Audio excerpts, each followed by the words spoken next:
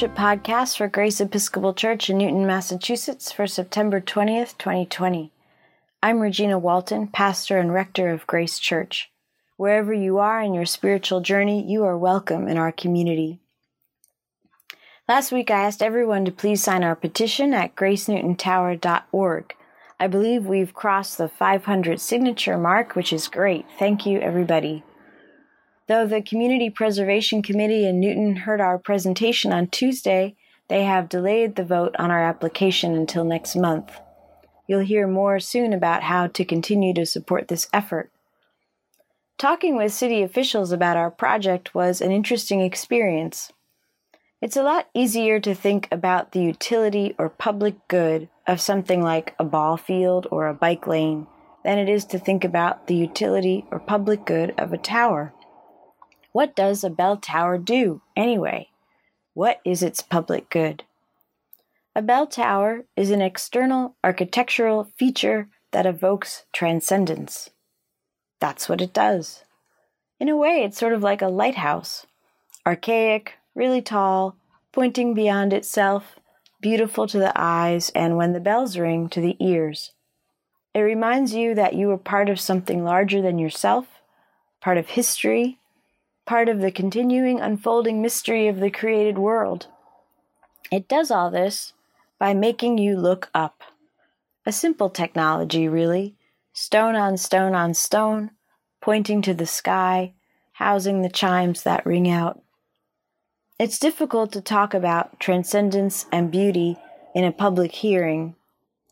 But where would we be without these things that stop us in our tracks and get us to look up and call us out of ourselves and beyond ourselves to what is grand and mysterious and beautiful in life?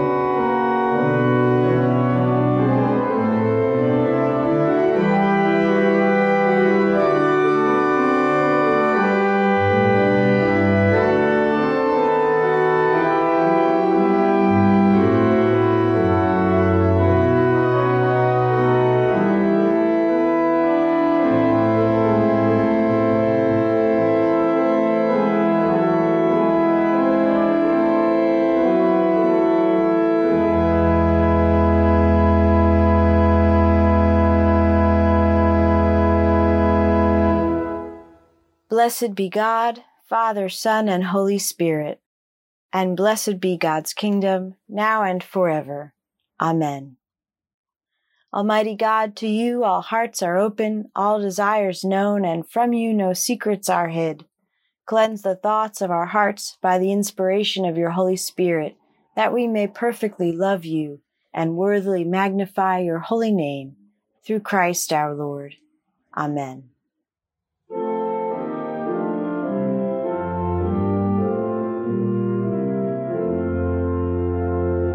Eternal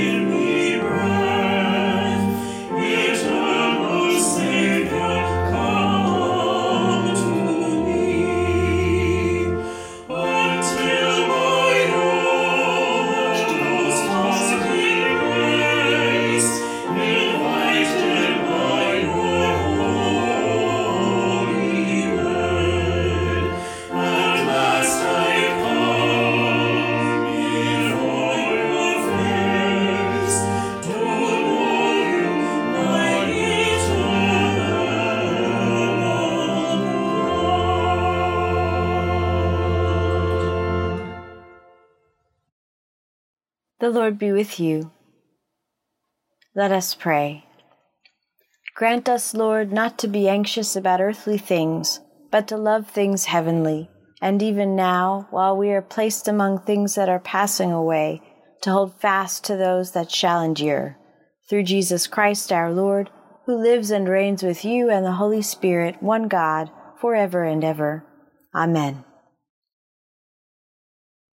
A reading from Jonah, chapter 3, verse 10 to chapter 4, verse 11.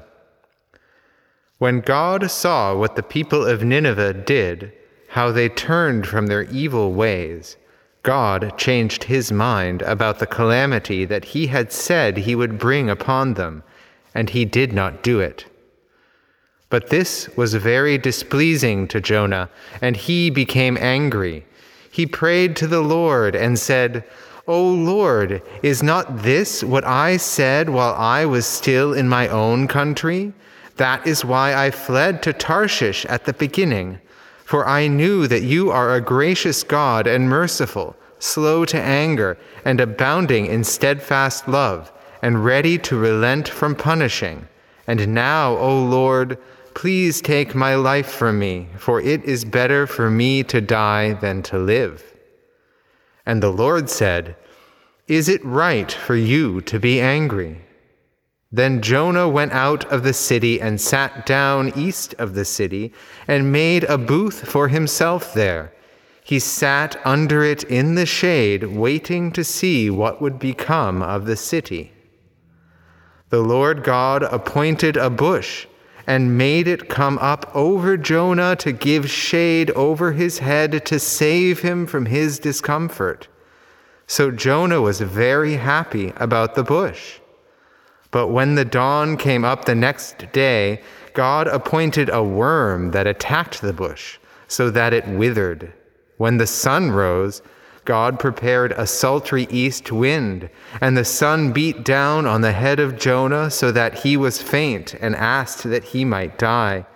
He said, "It is better for me to die than to live." But God said to Jonah, "Is it right for you to be angry about the bush?" And he said, "Yes, angry enough to die." Then the Lord said, "You are concerned about the bush, for which you did not labor, and which you did not grow. It came into being in a night, and perished in a night. And should I not be concerned about Nineveh, that great city, in which there are more than 120,000 persons who do not know their right hand from their left, and also many animals?" Hear what the Spirit is saying to God's people. Thanks be to God. Your kingdom, O Lord, is an everlasting kingdom. I will exalt you, O God, my King, and bless your name forever and ever. Every day I will bless you, and praise your name forever and ever. Great is the Lord, and greatly to be praised. There is no end to his greatness. One generation shall praise your works to another, and shall declare your power. I will ponder the glorious splendor of your majesty, and all your marvelous works. They shall speak of the might of your wondrous acts, and I will tell of your greatness. They shall publish the remembrance of your great goodness. They shall sing of your righteous deeds. The Lord is gracious and full of compassion, slow to anger and of great kindness. Your kingdom, O Lord, is an everlasting kingdom. A reading from the letter of Paul to the Philippians, chapter 1, verses 21 through 30. To me, living is Christ and dying is gain.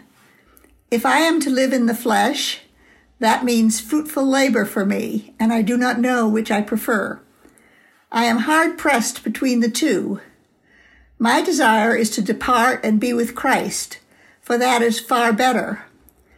But to remain in the flesh is more necessary for you. Since I am convinced of this, I know that I will remain and continue with all of you for your progress and joy in faith, so that I may share abundantly in your boasting in Christ Jesus when I come to you again. Only live your life in a manner worthy of the gospel of Christ, so that whether I come and see you or am absent and hear about you, I will know that you are standing firm in one spirit, striving side by side with one mind for the faith of the gospel, and are in no way intimidated by your opponents. For them, this is evidence of their destruction, but of your salvation. And this is God's doing, for he has graciously granted you the privilege not only of believing in Christ, but of suffering for him as well, since you are having the same struggle that you saw I had and now hear that I still have. Hear what the Spirit is saying to God's people. Thanks be to God. I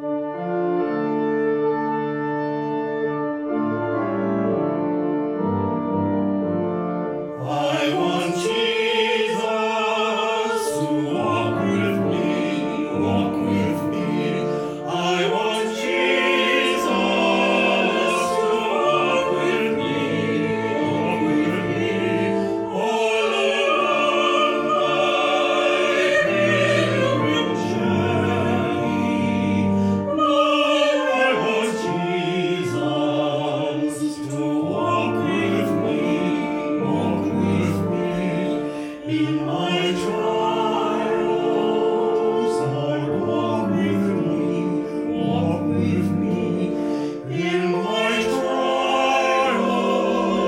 Lord, walk with me, walk with me. When the shades of life are falling, Lord, I want Jesus to walk with me, walk with me. In my sorrows, Lord, walk with me, walk with me. In my sorrows, Lord, walk with me, walk with me. When my heart is aching, Lord, I want Jesus to walk with me, walk with me.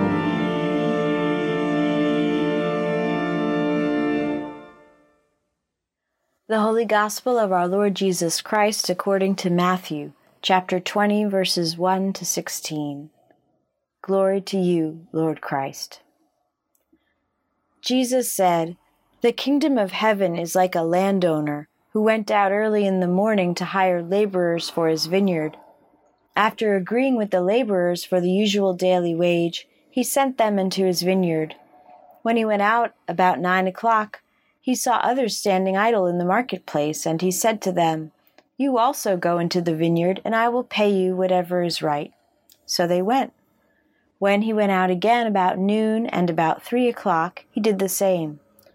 And about 5 o'clock he went out and found others standing around, and he said to them, 'Why are you standing here idle all day?'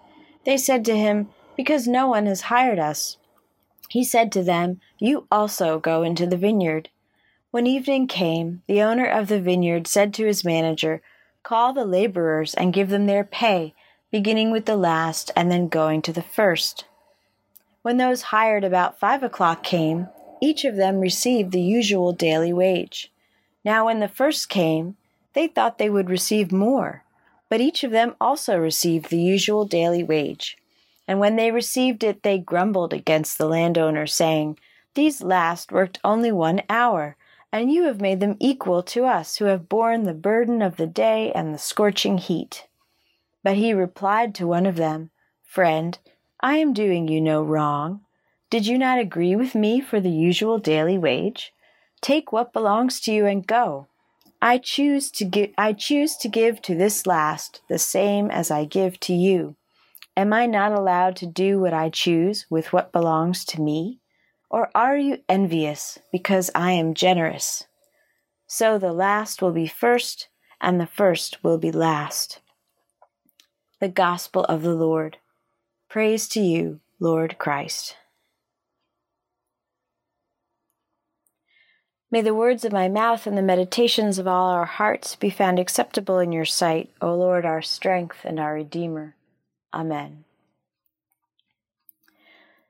There's a popular pregnancy and childbirth book that's been revised and reprinted many times called What to Expect When You're Expecting. The cover used to have this line drawing of a pregnant woman in an old-fashioned dress, sitting in a rocking chair and reading a book with a cup of tea next to her, with a totally serene look on her face as she read. Of course, this book is full of the details of all the bizarre, uncomfortable, and disturbing things that happen or could happen during pregnancy and birth, so I always wondered why the lady on the cover looked so calm. These days, I feel like we all need a manual called something like What to Expect When All Your Expectations Have Been Undermined by a Global Pandemic. At least with all the ups and downs of pregnancy, there is a clear beginning, middle, and end, and there is some kind of roadmap for how to prepare. Not so with the pandemic. Our Old Testament and Gospel lesson for today are about expectations not being met. Even though the ancients lived in a far more tumultuous and unpredictable world than we do, they shared with us an extreme dislike of thwarted expectations. What makes each of these stories interesting is how the characters involved react so negatively, not to an act of misfortune, but to fortune, not to maleficence, but beneficence. The expectation was that another group of people would get what they deserve. But God's mercy and generosity upsets the expectation of wrath or of a lesser wage, and this causes real consternation. This gospel is the first of something like 4 weeks of parables of Jesus set in a vineyard. So stay tuned for more vineyard parables. Jesus says up front that this story tells us something about what the kingdom of heaven is like. This story about a landowner who hires day laborers first thing in the morning. With these, he clearly contracts for the usual daily wage before they get to work. Then throughout the day, the landowner goes back into town and hires more field hands. But this time, he's a little vague about what they'll get. "I will pay you whatever is right," he says. At the end of the day, the early bird workers get exactly what they were promised by the landowner. But so do the workers who worked for only half the day or for only 1 hour. They all get the same wage. And this is really annoying to the first workers. It violates their idea of fairness. When they saw the last on the scene getting the full daily wage, they were certain that they were about to get a raise beyond what they had contracted. But they don't. When they grumble about this, the landowner responds that he kept the bargain he made with them. It's his money, and he can do what he likes with it. And he questions them, saying, "Are you envious because I am generous?" The first workers expected that there would be some sort of hierarchy among the workers according to time served, but that is not the case. So the last will be first, and the first will be last. Parables are mysterious, and their interpretation tends to keep us guessing, which is why we're still engaged with these stories of Jesus 2,000 years later. The parable points out the human quality of always wanting to include a greater than or less than sign in every social interaction. We want to know the pecking order, the standing in every situation. Jesus makes plain that this is how humans work, but not how God works. He tells a number of other stories where the expected hierarchy of value and importance is undermined. The story of the prodigal son, the saying about where to sit if you are invited to a big banquet, hint, not at the head of the table. He answers the disciples who want to know who will sit at his right hand and his left in heaven, that they don't really know what they're asking.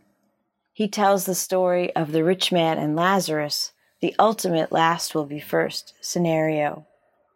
Over and over, Jesus says, don't be so sure about who is at the head of the line in the kingdom of heaven. Don't be so sure of your own VIP status. And he is speaking especially to religious people, to people like us. This Hebrew Scriptures lesson is the final episode from the book of Jonah. The book of Jonah makes a lot more sense if you understand that it is a satire. This prophetic book is written for an audience that knows how a prophet is supposed to behave, and it upends every single convention of that. Jonah, the whole way through, is the worst prophet ever. God calls him, and he runs away and goes to sea. He gets on a boat going in the other direction from Nineveh, but as the saying goes, he can run, but he can't hide.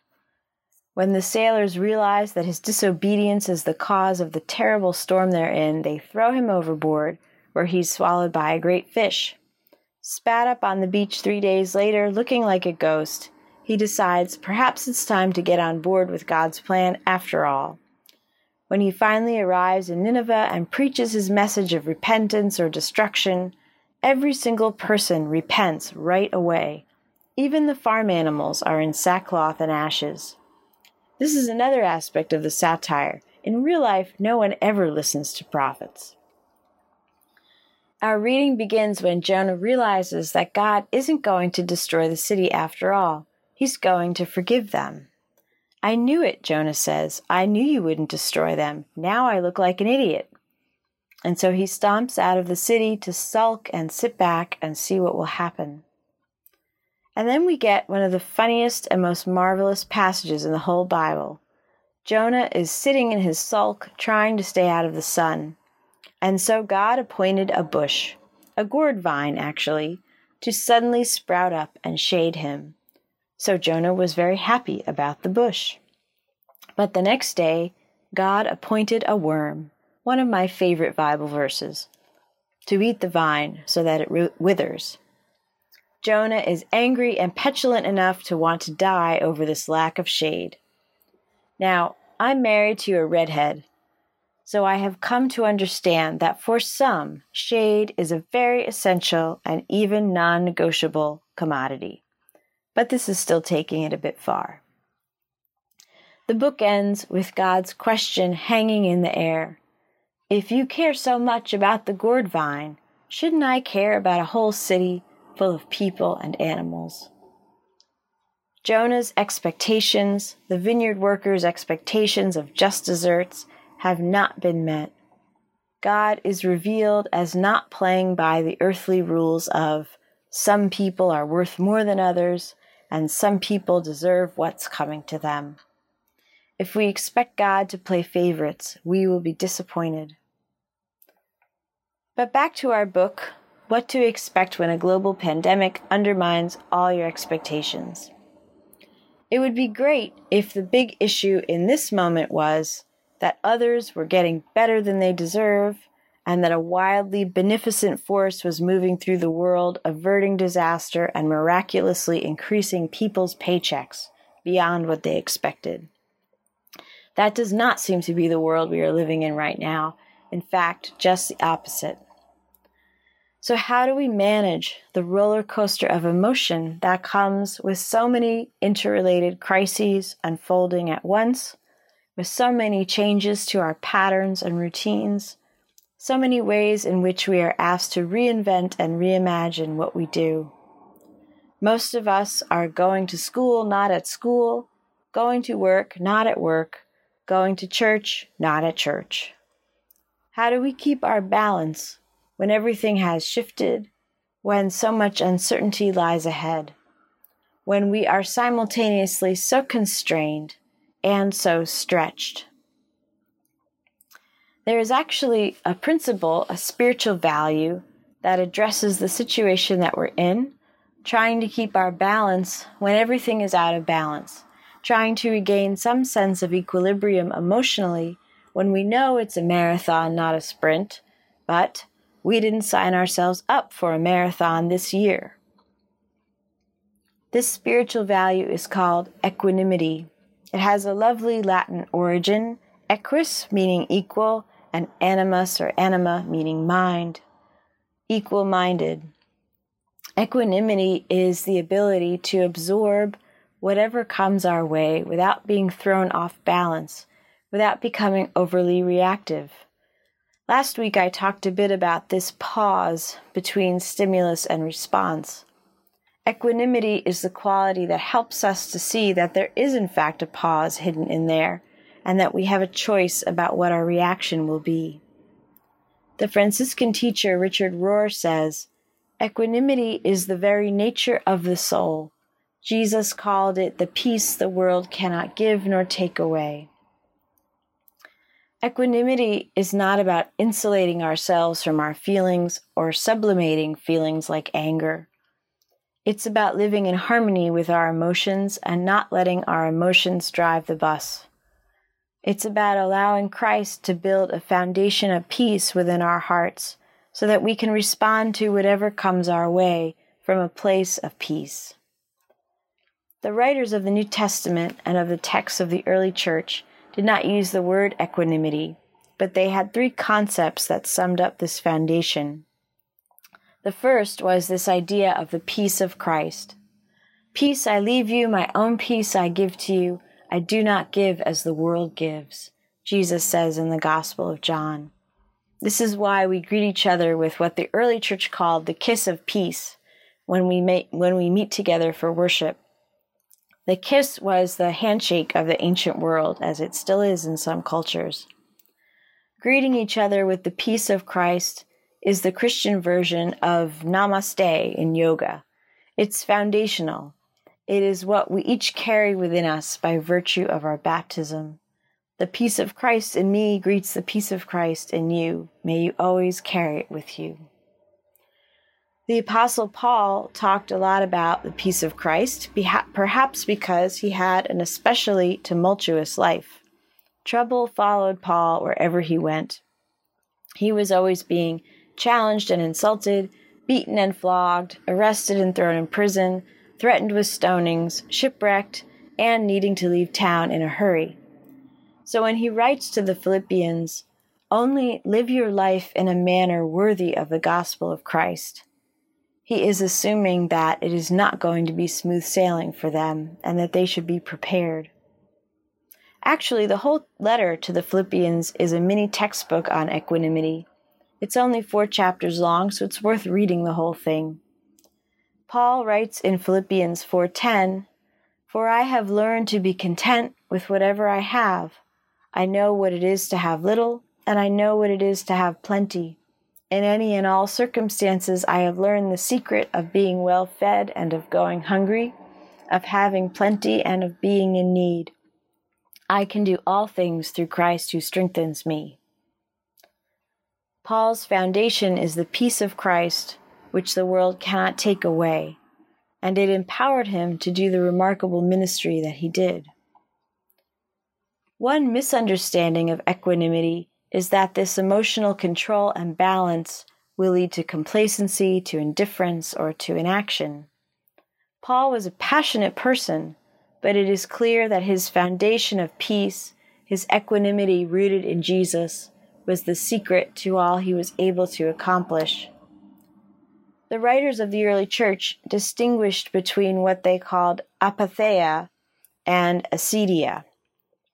Apatheia in the ancient world was not apathy, it was standing apart from your emotions so that you could choose how to respond. Apatheia was related to the virtue of purity of heart, as in, "Blessed are the pure of heart, for they shall see God." Apatheia was the dispassionate ability to detach from harmful emotions and reactions in order to act rightly, while acedia was the condition of being overwhelmed, fatigued, or numb, unable to really feel or to act. Teach us to care and not to care, the poet T.S. Eliot wrote. Equanimity is knowing what to care about and what to let go of, so that we can stay balanced and healthy under stress. There's quite a bit of teaching on equanimity in Buddhism, where it is one of what's called the Four Noble Abodes. In fact, it's the foundation of the other three abodes, like houses of virtue. The other three abodes, loving kindness, compassion, and unselfish joy, all depend on equanimity. I like thinking of these virtues as abodes or dwellings that we can take shelter in. Maybe that is how we should think of the peace of Christ as well, as an abode, a house or a cottage or a tent that can shelter us from the storms raging outside. The prophet Jonah is a good example of what happens when you don't take shelter in the Four Noble Abodes. Jonah wasn't a great prophet, and he would have been a pretty lousy Buddhist too. The poor citizens of Nineveh did not experience much equanimity, loving kindness, compassion, or unselfish joy from him, even after they repented. So how do we build up our own abode of equanimity during this endless year of our Lord 2020? How can we experience more of the peace that passes understanding, the peace of Christ, in our daily lives? First, in the midst of so much uncertainty and disruption, we need to make sure that our habits and practices are serving us well. Create a few very simple spiritual anchors for your day and cling to them. Maybe you have some already. This might be 5 or 10 minutes of quiet prayer or spiritual reading before your workday begins, or during a break for lunch or coffee. It might be a daily walk or run or some time outside that gives you a break and some time to think. It might be a discipline around not getting sucked down certain news rabbit holes. It might be subscribing to a daily email like Richard Rohr's or the SSJ Brothers, so that you know you have at least one uplifting and edifying thing in your inbox each day. It might be mindfulness around alcohol consumption or other things you reach for when you are stressed, and planning out in advance what to reach for instead. It might be remembering to call that friend who always has so much more equanimity and loving kindness than most others do.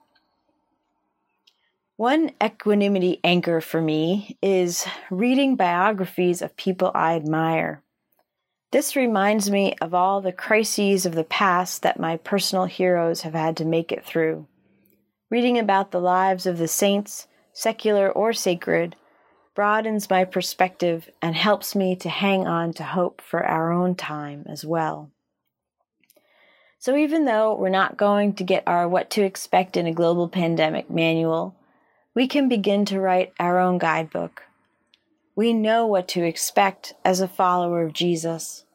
We can expect that, no matter what happens, the peace of Christ will dwell within us and empower us to respond to the challenges we face.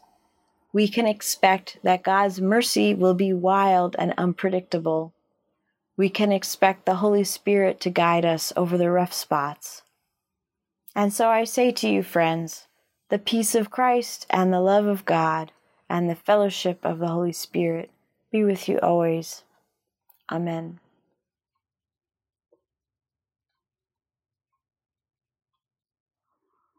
Let us affirm our faith in the words of the Apostles' Creed. I believe in God, the Father Almighty, creator of heaven and earth. I believe in Jesus Christ, his only Son, our Lord.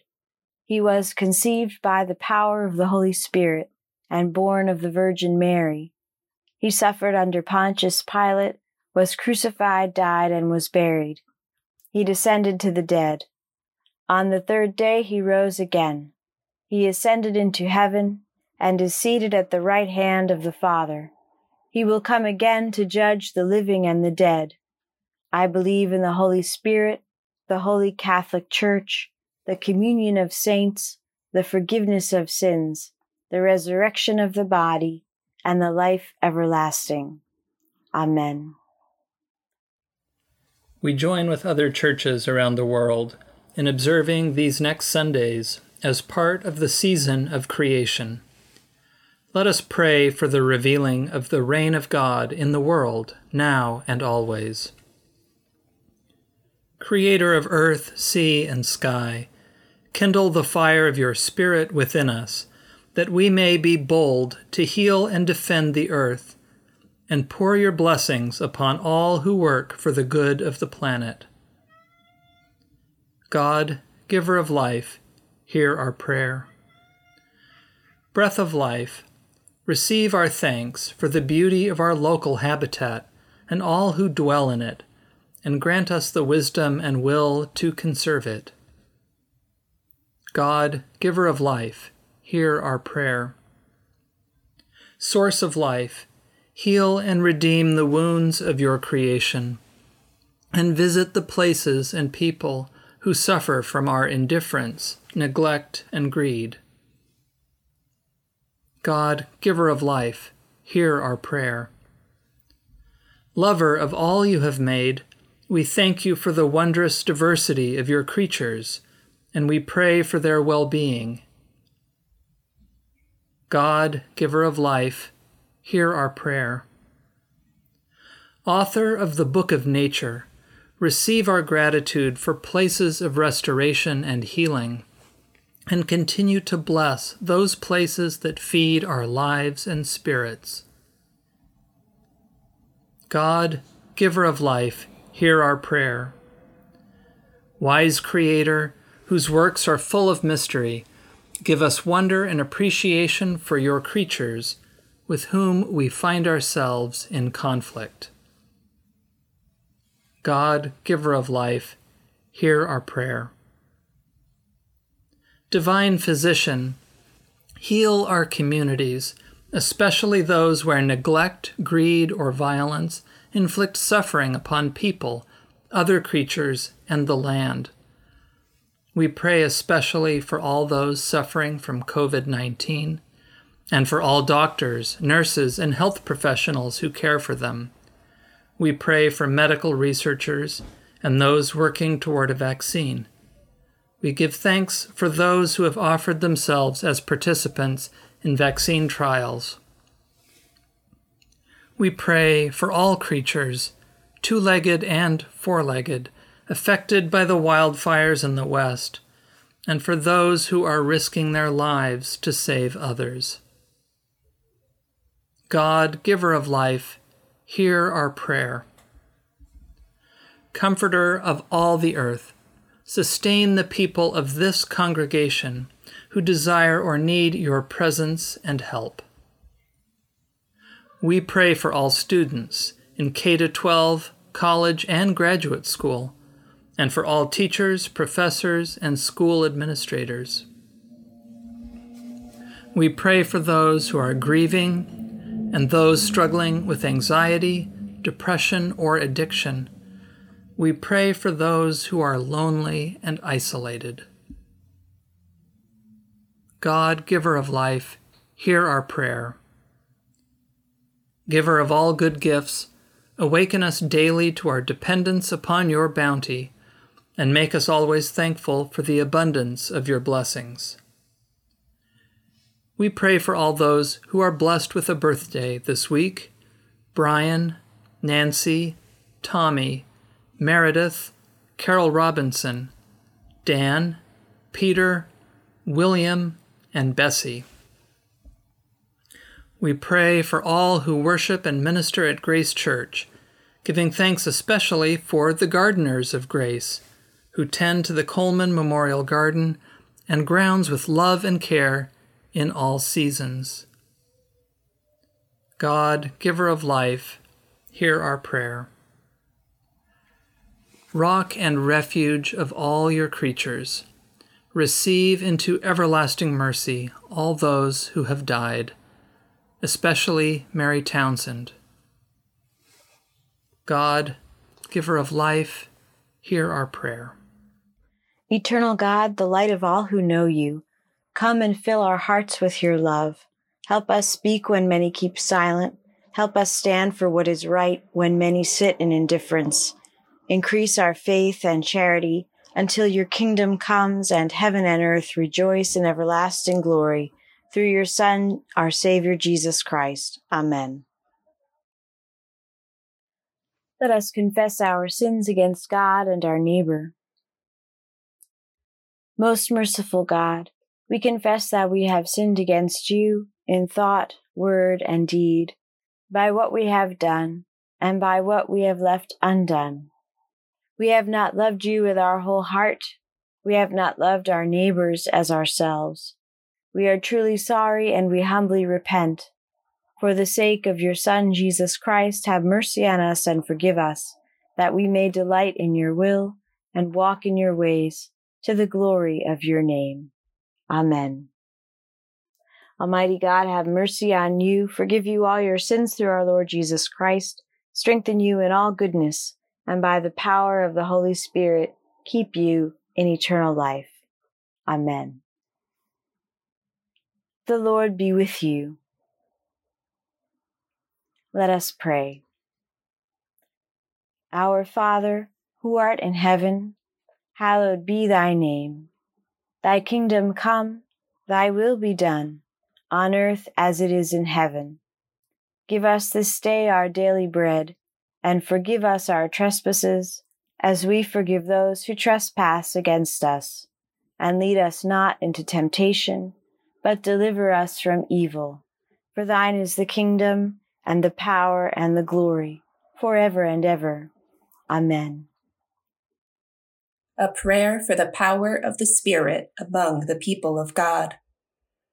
God of all power and love, we give thanks for your unfailing presence and the hope you provide in times of uncertainty and loss. Send your Holy Spirit to enkindle in us your holy fire. Revive us to live as Christ's body in the world, a people who pray, worship, learn, break bread, share life, heal neighbors, bear good news, seek justice, rest and grow in the Spirit. Wherever and however we gather, unite us in common prayer and send us in common mission, that we and the whole creation might be restored and renewed through Jesus Christ our Lord. Amen. The peace of God that passes all understanding, keep your hearts and minds in the knowledge and love of God and of his Son, Jesus Christ our Lord. And the blessing of God Almighty, Father, Son, and Holy Spirit be among you and remain with you always.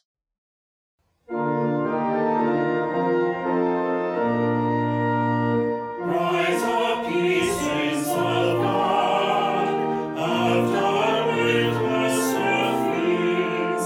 Give heart and soul and mind and strength to serve the King of Kings.